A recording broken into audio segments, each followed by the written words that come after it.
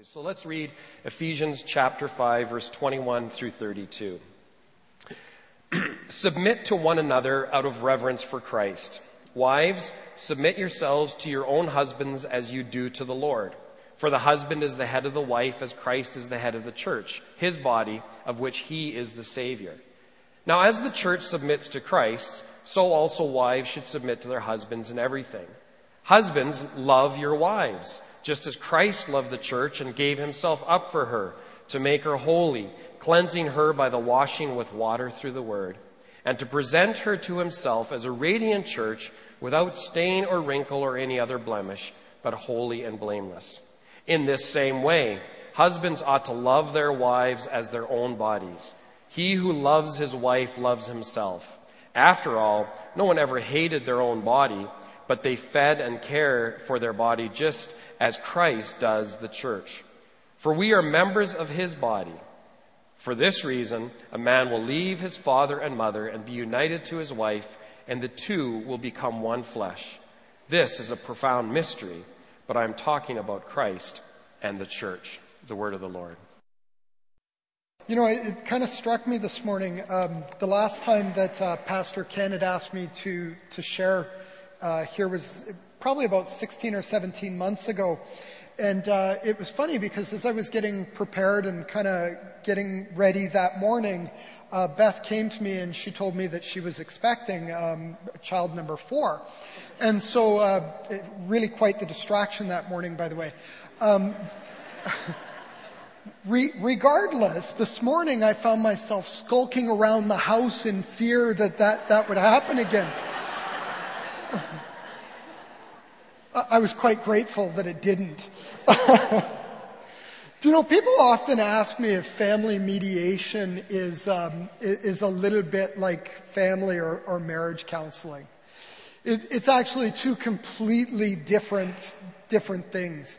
As a mediator, my job is very different than that of a counselor. See, the counselor's job is to provide a couple with tools and resources to grow and at times salvage a difficult marriage. I, on the other hand, am working with people who no longer wish to be a couple. And I'm working with people who've come and they've made some of the difficult decisions, and now they're looking at it and saying, we just need to work out some of the details as we end our marriage. And so when people come to see me, oftentimes they're paralyzed by betrayal, or they're paralyzed by guilt or shame. Sometimes they're overwhelmed with anger and fear, loneliness. I see a desire for revenge. To be honest, I see pretty much any yucky feeling that you could ever imagine. Other times when people come in to see me, they're quite ambivalent. And they don't have their heads kind of wrapped around the grief and the loss and pain as their marriages are coming to an end. Regardless, I'm typically spending time with people at one of the worst moments of their lives. And I often see people at their absolute worst. I meet with the separating spouses, and as a mediator, I help them identify, I help them refine, and I help them redefine their financial and personal expectations of each other, so that when they go and they sit down with two separate lawyers, they have shared priorities and shared expectations of each other. Now, that's important because many times these are parents who have children together, and they need to find a way to work together and to resolve certain expectations so that they can get on with that important business of parenting their children. Regardless, I'm often asked by people, why is it that marriages tend to fail? What's going on in our country that we look and we see the divorce rate is skyrocketing? What's happening? I also have the opportunity to ask a lot of people what they think. Why is it that marriages fail? What's going on? And I hear a lot of theories.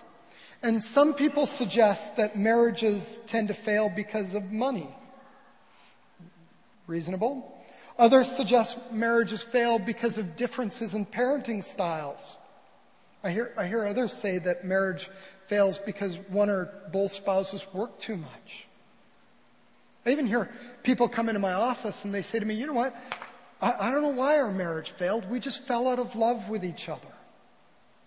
But you know, I'm actually not convinced that any of these reasons will give us an adequate understanding as to why the divorce rate is climbing. And I don't think they give us a reason as to why so many marriages are breaking down. I think they're surface issues. And if we really want to understand what's going on, we need to kind of dig below the surface. But I also think if we're going to truly understand why marriages fail to work, we need to understand what it is that God intended when He designed marriage in the very first place. And so this morning I want us to take a look at the passage that Pastor Norb read to us in Ephesians chapter 5 verses 21 to 32. And here in this passage, Paul shares with us, the Apostle Paul shares with us God's purpose and His plan for marriage.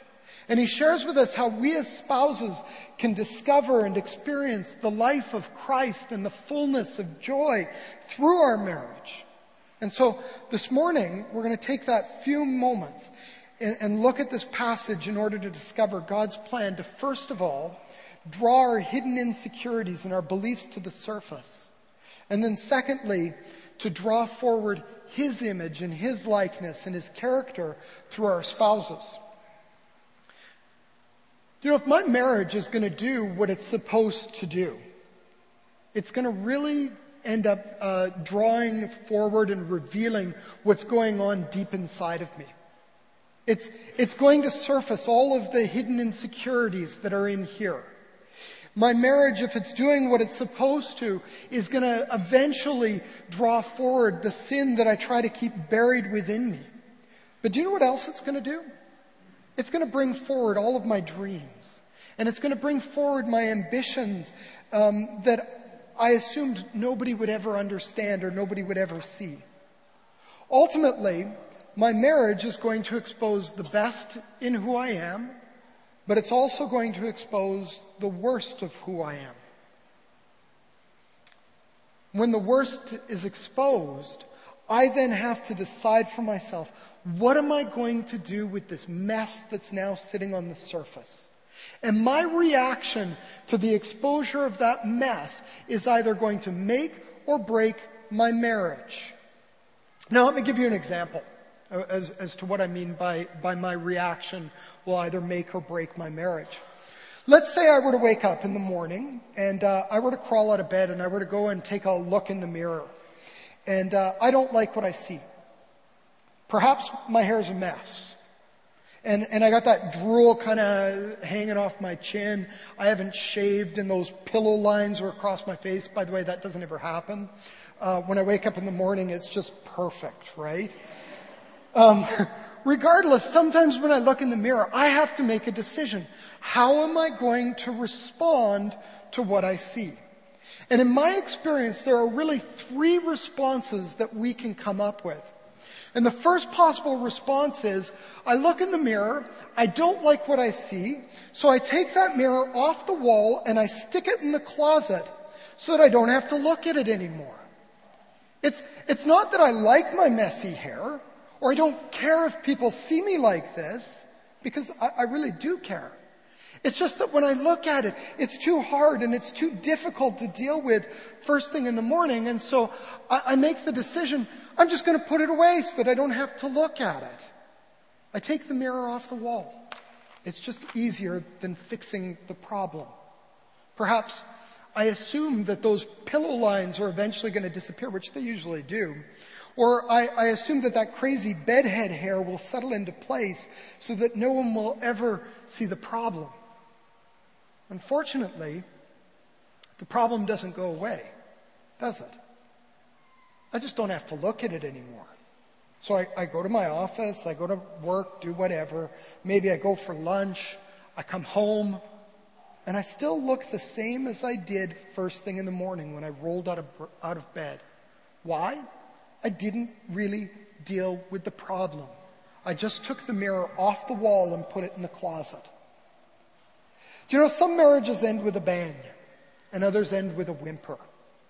Those that tend to end with a bang or a result of a betrayal of some trust, where an event or a series of events occurred and the level of mistrust and animosity becomes unbearable for both spouses. However, when a marriage ends with a whimper, the spouses usually come in and they sit down with me and they say to me, you know what, we still want to be friends. We're still good friends with each other. We get along. But we're more roommates than anything else. We fell out of love. They aren't angry. They're not fighting with each other. They just don't love each other anymore. When I hear this, it actually tells me something about their marriage, doesn't it? It also tells me how they're going to respond to the mirror. Typically, these are the kind of people who take the mirror off the wall and they stick it in the closet without brushing their hair and without dealing with the issues. There isn't a lot of conflict. Why? Because they're not dealing with anything.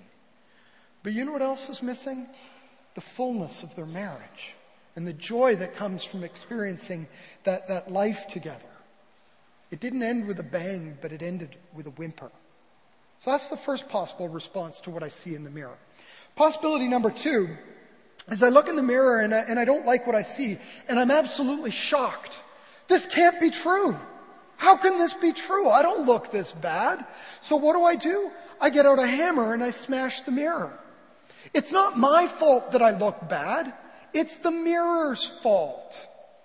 I can't accept responsibility for what happened, so I'm going to blame the mirror. I'm going to blame something else or someone else.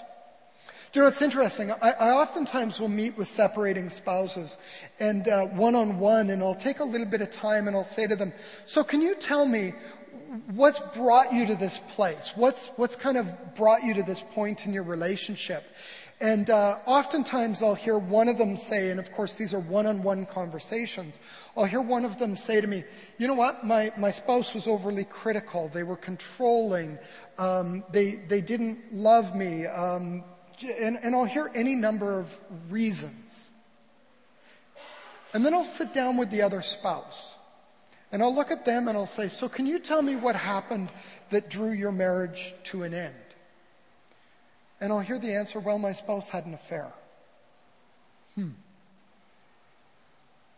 Sometimes, as I'm listening to them tell their stories, I wonder if I'm talking to the same couple. But you know, those who break the mirror have one thing in common.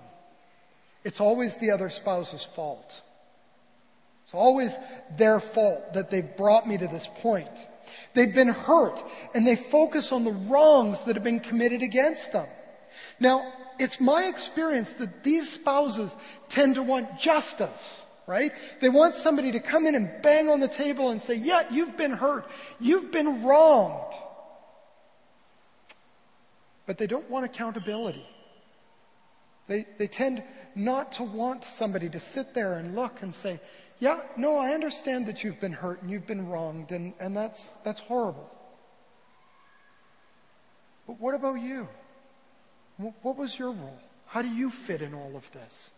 They've been hurt. They've been betrayed. They're mired in pain, and they want someone to pay. And when questioned about their role, they blame someone else. I want justice, but I don't want accountability. I want payback, but I don't want to be held responsible for my own actions. Now, this spouse looked in the mirror, and they didn't like what they saw. And rather than changing themselves, they tried to change their spouse. Now, just imagine for a moment that I wake up in the morning and I look in the mirror and I don't like what I see, and so I yell across the house to Beth and I say, Beth, I need you to come in here. You've got to brush your hair. I don't like what I see when I look at my own hair. Right? My hair is still messy. I get angrier. It sounds absurd when I put it that way, doesn't it?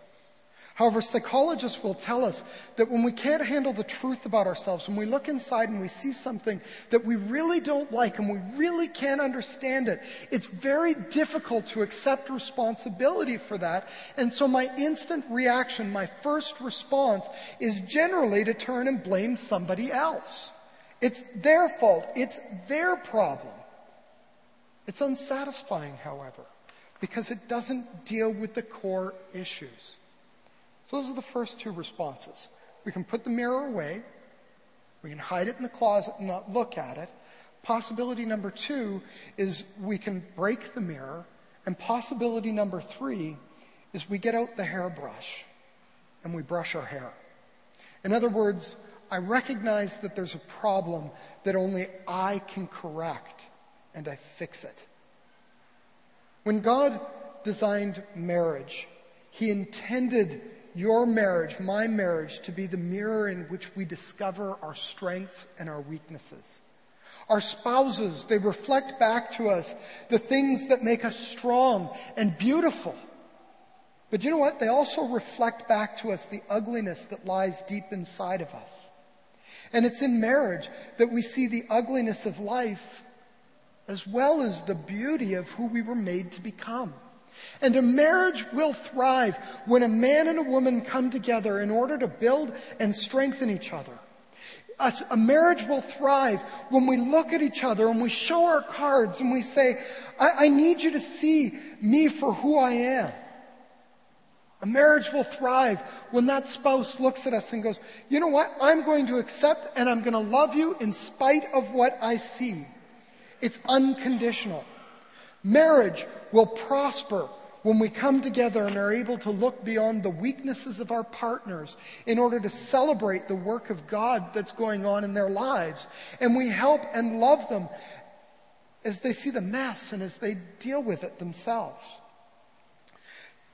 The Apostle Paul writes in Ephesians chapter 5, verse 21, "Submit to one another out of reverence for Christ.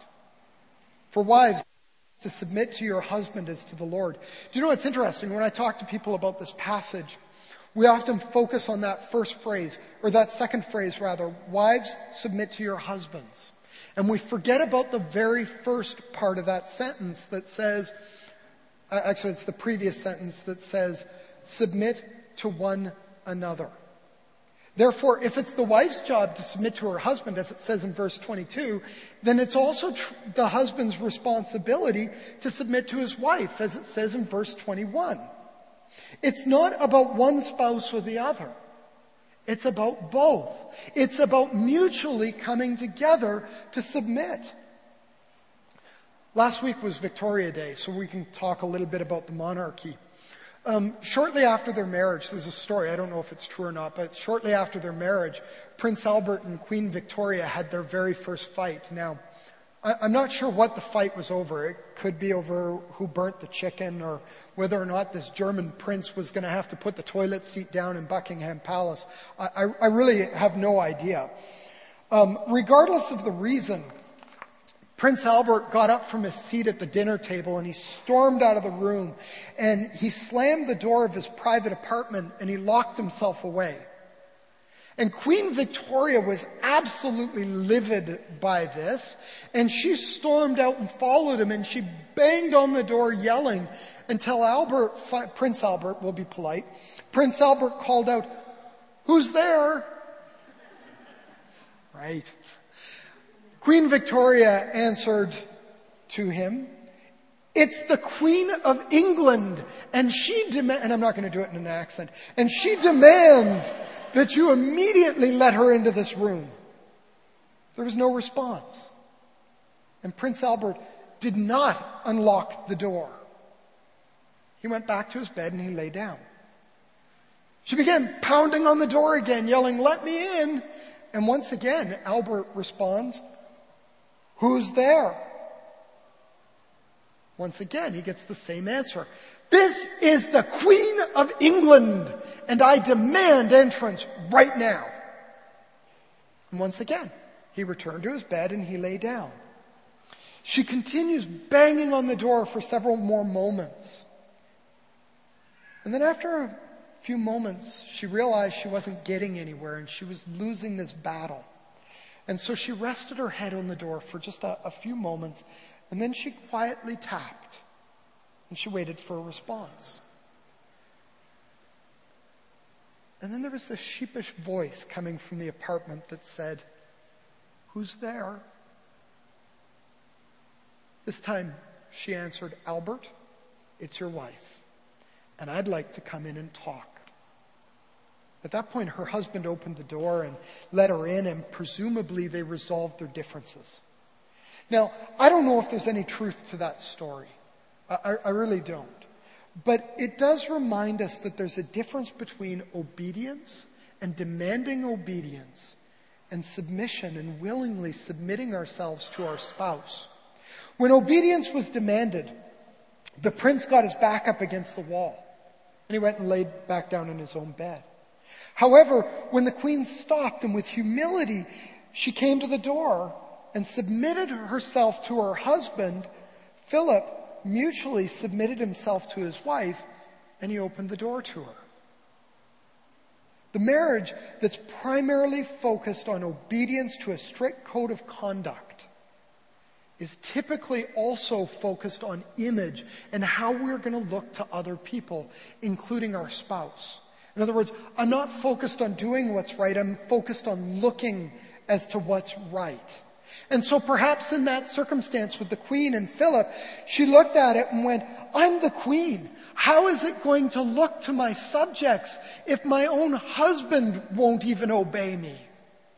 I need him to obey me. Why? So that I look good in front of somebody else."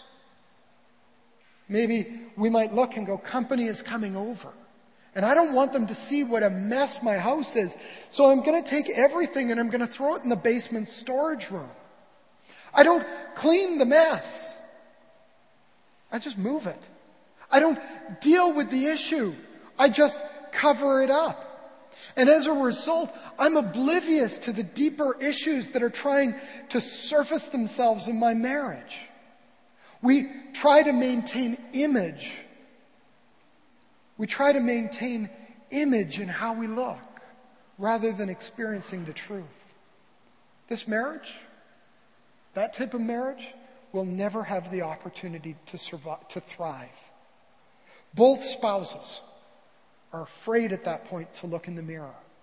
They're afraid of what they're going to see. Why? Because the cost of failure, the cost of not looking good enough is just too great, and I can't take that risk. Someone might just realize that I'm not as strong as I like to look.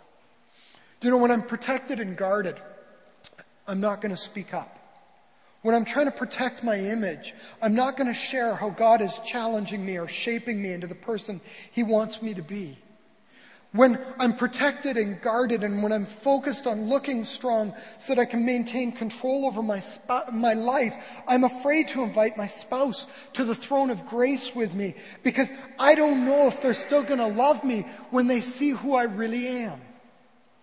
I'm afraid to be seen as weak, and I miss out on God moving through my spouse. Submission, on the other hand, ensures that our spouse experiences the unconditional love and acceptance that comes as we spend our lives trying to understand everything we can about our spouse tick, and then as we learn to anticipate how our spouse is going to respond to a variety of circumstances. Do you know, when I was a pastor a few years back, I used to sit down and I'd map out wedding services with couples. And they would be preparing for that big day. And I would often explain to them, you know, when we sit down and do your wedding ceremony, there's only one ceremony. However, there are going to be two components to the ceremony. The first is the spiritual component, of course, but the second is the legal. That legal component is where your marriage is solemnized in the eyes of the law. And as spouses, they sit down at a pretty little table and they sign a document. Pen. And at the moment that the pastor puts those papers into the mailbox, you've actually entered a very complicated legal contract with your spouse. And it's complicated because it doesn't tell us enough on the page. This legal contract isn't complicated because of what it says. It's complicated because of what it doesn't say. When we look at the page, there's a line for the bride and the groom to fill out their place of birth, and then they sign. There's a line for one or two witnesses, actually it's two witnesses to sign, and a pastor to sign. And that's all. It's an open-ended agreement that makes the assumption that the husband and wife are going to agree on most things, and if they can't, they're going to figure it out. It's a blank page, and you're contractually obligated to follow through on these undefined terms and conditions of the contract. What makes it really complicated is what it doesn't say. See, it doesn't say, once you sign this, what's yours is now mine, and what's mine is now yours. When you sign it, it doesn't come out and explicitly say that if one partner fails to pay their taxes for the next 7 or 8 years, you're on the hook for it. It doesn't come out and say that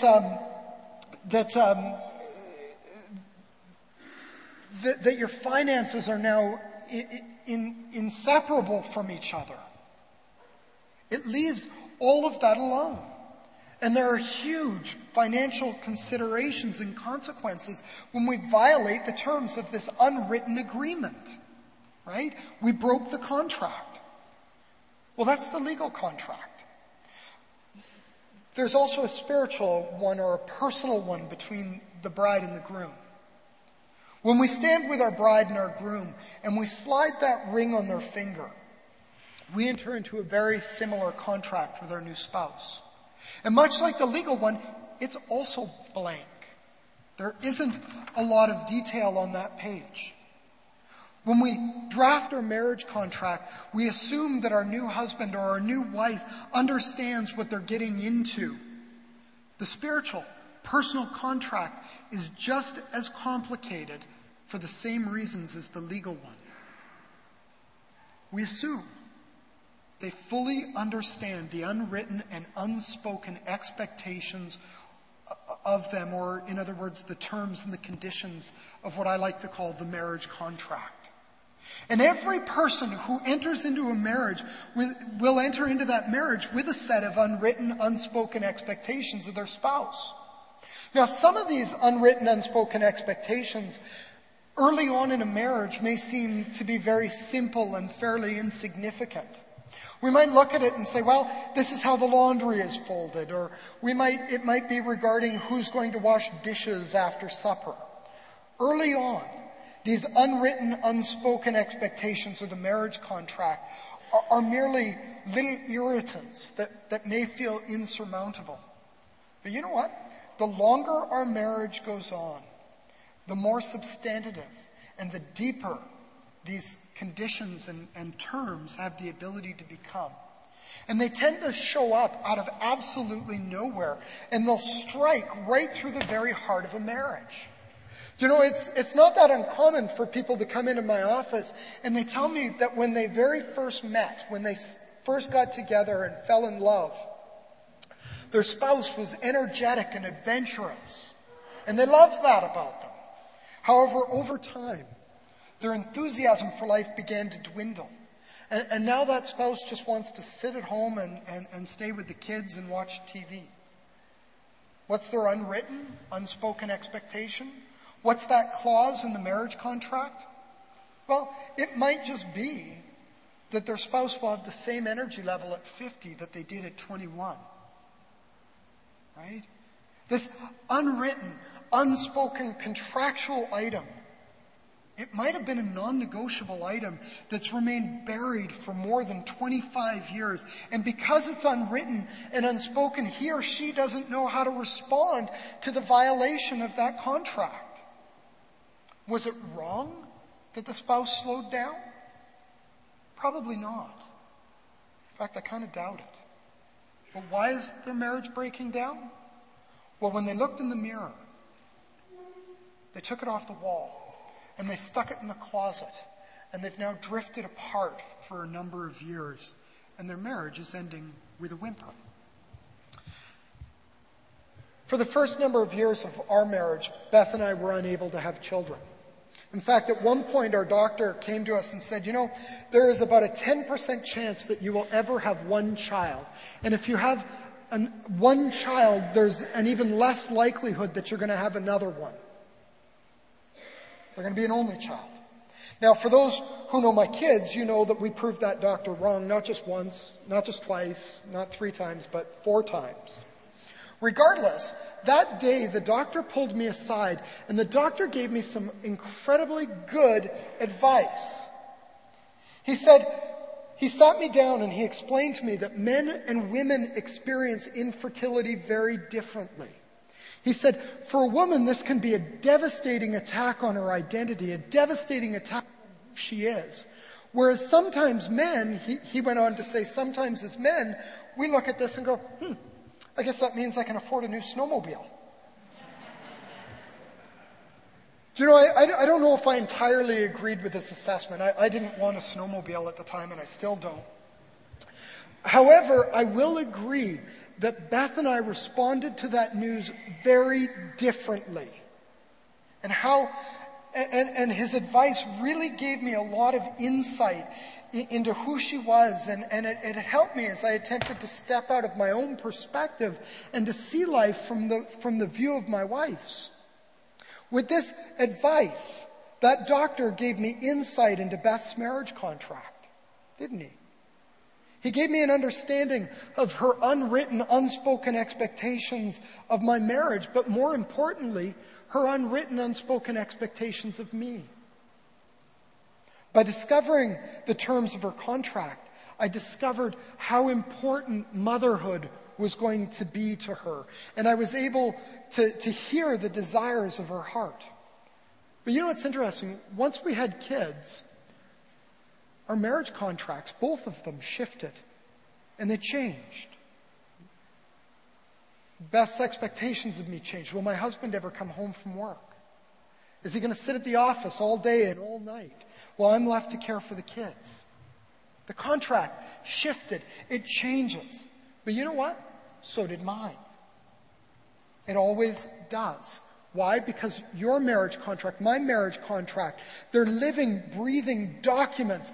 And therefore, I can't just sit down one time, one day, define all the terms of my marriage contract, and then walk away. Throughout life, the contract changes and it adapts to circumstances, and the terms of the unwritten, unspoken expectations become less clear, and they become more and more difficult to wrap our heads around. As such, when the terms are violated, the pain becomes that much more significant. But here's the good news. Here's the good news.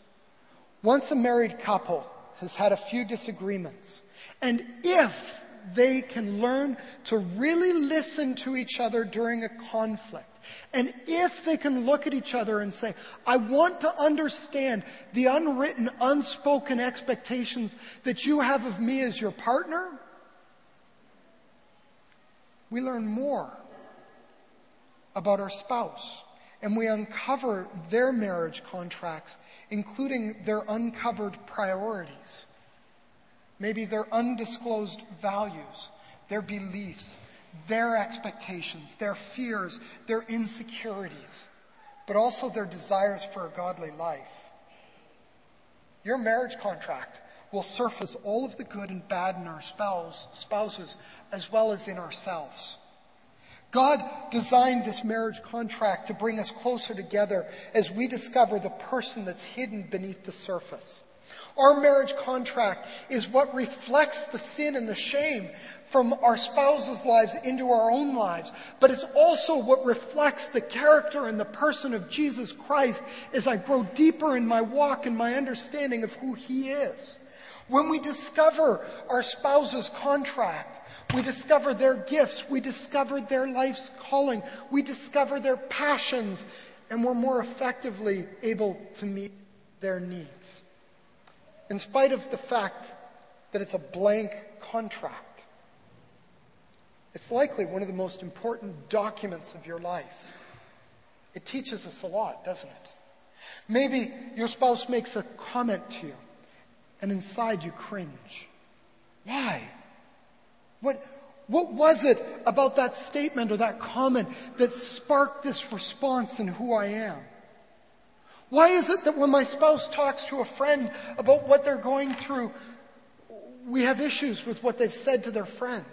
Well, maybe it's because I'm afraid that she's going to surface an issue I'm not prepared to deal with. Maybe we watch our spouse interact with our children, and I think that he or she should do things very differently. Why? Well, maybe because I have an unspoken goal for my children that's really quite positive, but I don't even understand it yet. I can't put my finger on it. But my spouse is interfering with that goal. Perhaps if it were spoken and understood, my spouse would be excited about that goal and get on board with it. The marriage contract doesn't just surface the negative, but also the positive. In Philippians chapter 1, verse 6, Paul is praying for the church in Philippi, and he says, "I am certain that God, who began a good work within you, will continue his work until it is finally finished on the day when Christ Jesus returns." The Holy Spirit is constantly at work within our lives. He's drawing out the character and the person of Jesus Christ.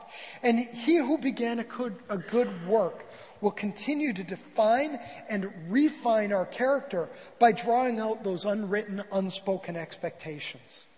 In Ephesians chapter 5, verses 25 to 27, Paul writes, "For husbands, this means love your wives, just as Christ loved the church. He gave up his life for her to make her holy and clean, washed by the cleansing of God's word. He did this to present himself as a glorious church without a spot or wrinkle or any other blemish. Instead, she will be holy and without fault. In the same way, husbands ought to love their wives as they love their own body." Do you know, when Paul uses that word and he says that we are to present her to himself, the word present implies that we show up with our beautiful bride who is radiant and glowing with pride. And you know what? We get to show her off. Why is she beautiful and radiant? She's been given the opportunity to experience the fullness of who she was made to be. She's given the opportunity to experience the fullness of God's creation in her through the love of her spouse. And she gets to be a shining reflection of the image of God that was imprinted on her soul. Paul invites us to partner with the Holy Spirit who's working in our spouse. God surfaces an issue. He surfaces a hidden desire, maybe an insecurity. He surfaces them so that they can be faced openly and honestly. As we partner with the Holy Spirit, we discover the God-given desires and dreams of our spouse that may have been lost along the way. And we find ways to support those dreams so that the image of God might be more fully realized in their life. As a husband, my job is to make my spouse as beautiful and as successful as possible. How do I do it? I partner with the Holy Spirit. He draws out. He surfaces. I respond. I listen. I react. But I can't do this if all I'm doing is sitting and looking at a sink full of dirty dishes and resenting my spouse for not doing their share of the household chores. In Ephesians 5:27, Paul tells us that Jesus wants to present the church to himself as radiant, without stain, and without blemish. He's building his church to be a reflection of God in humanity. And he's doing this in a way that's never before been comprehended. This is God's desire for the church, right? It's also his desire and his passion for the family. Jesus builds his church not as a dictator who uses force and exerts power or guilt to get his way, but through sacrifice. In the same way, in family, There is a unique mystical union between husband and wife that needs to be built on mutual love and sacrifice in order to see the beauty of God develop and grow in relationship. Unfortunately, many marriages are submersed in pain because we assume that when our spouse violates the unwritten, unspoken expectations or rules, there's something wrong with our marriage. And so we either retreat and hide from, or we launch out and try to hurt the spouse. The truth is, we live in a sinful world, and by its very nature, marriage leaves us vulnerable to the deep wounds. And if these wounds continue to grow, if I continue to ignore the mirror or break the mirror, I'm going to lose sight of what God is trying to do in my marriage. What's the most common cause for marriage breakdown? Money?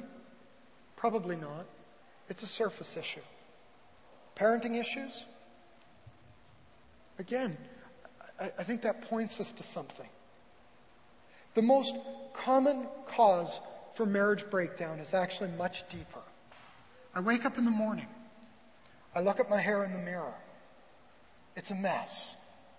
And rather than brushing my hair, I take the mirror and I hide it in the closet. Or I blame the mirror and I smash it.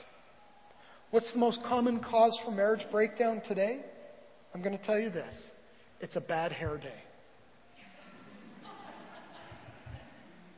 The question is not whether or not your marriage will surface the deeply rooted insecurities.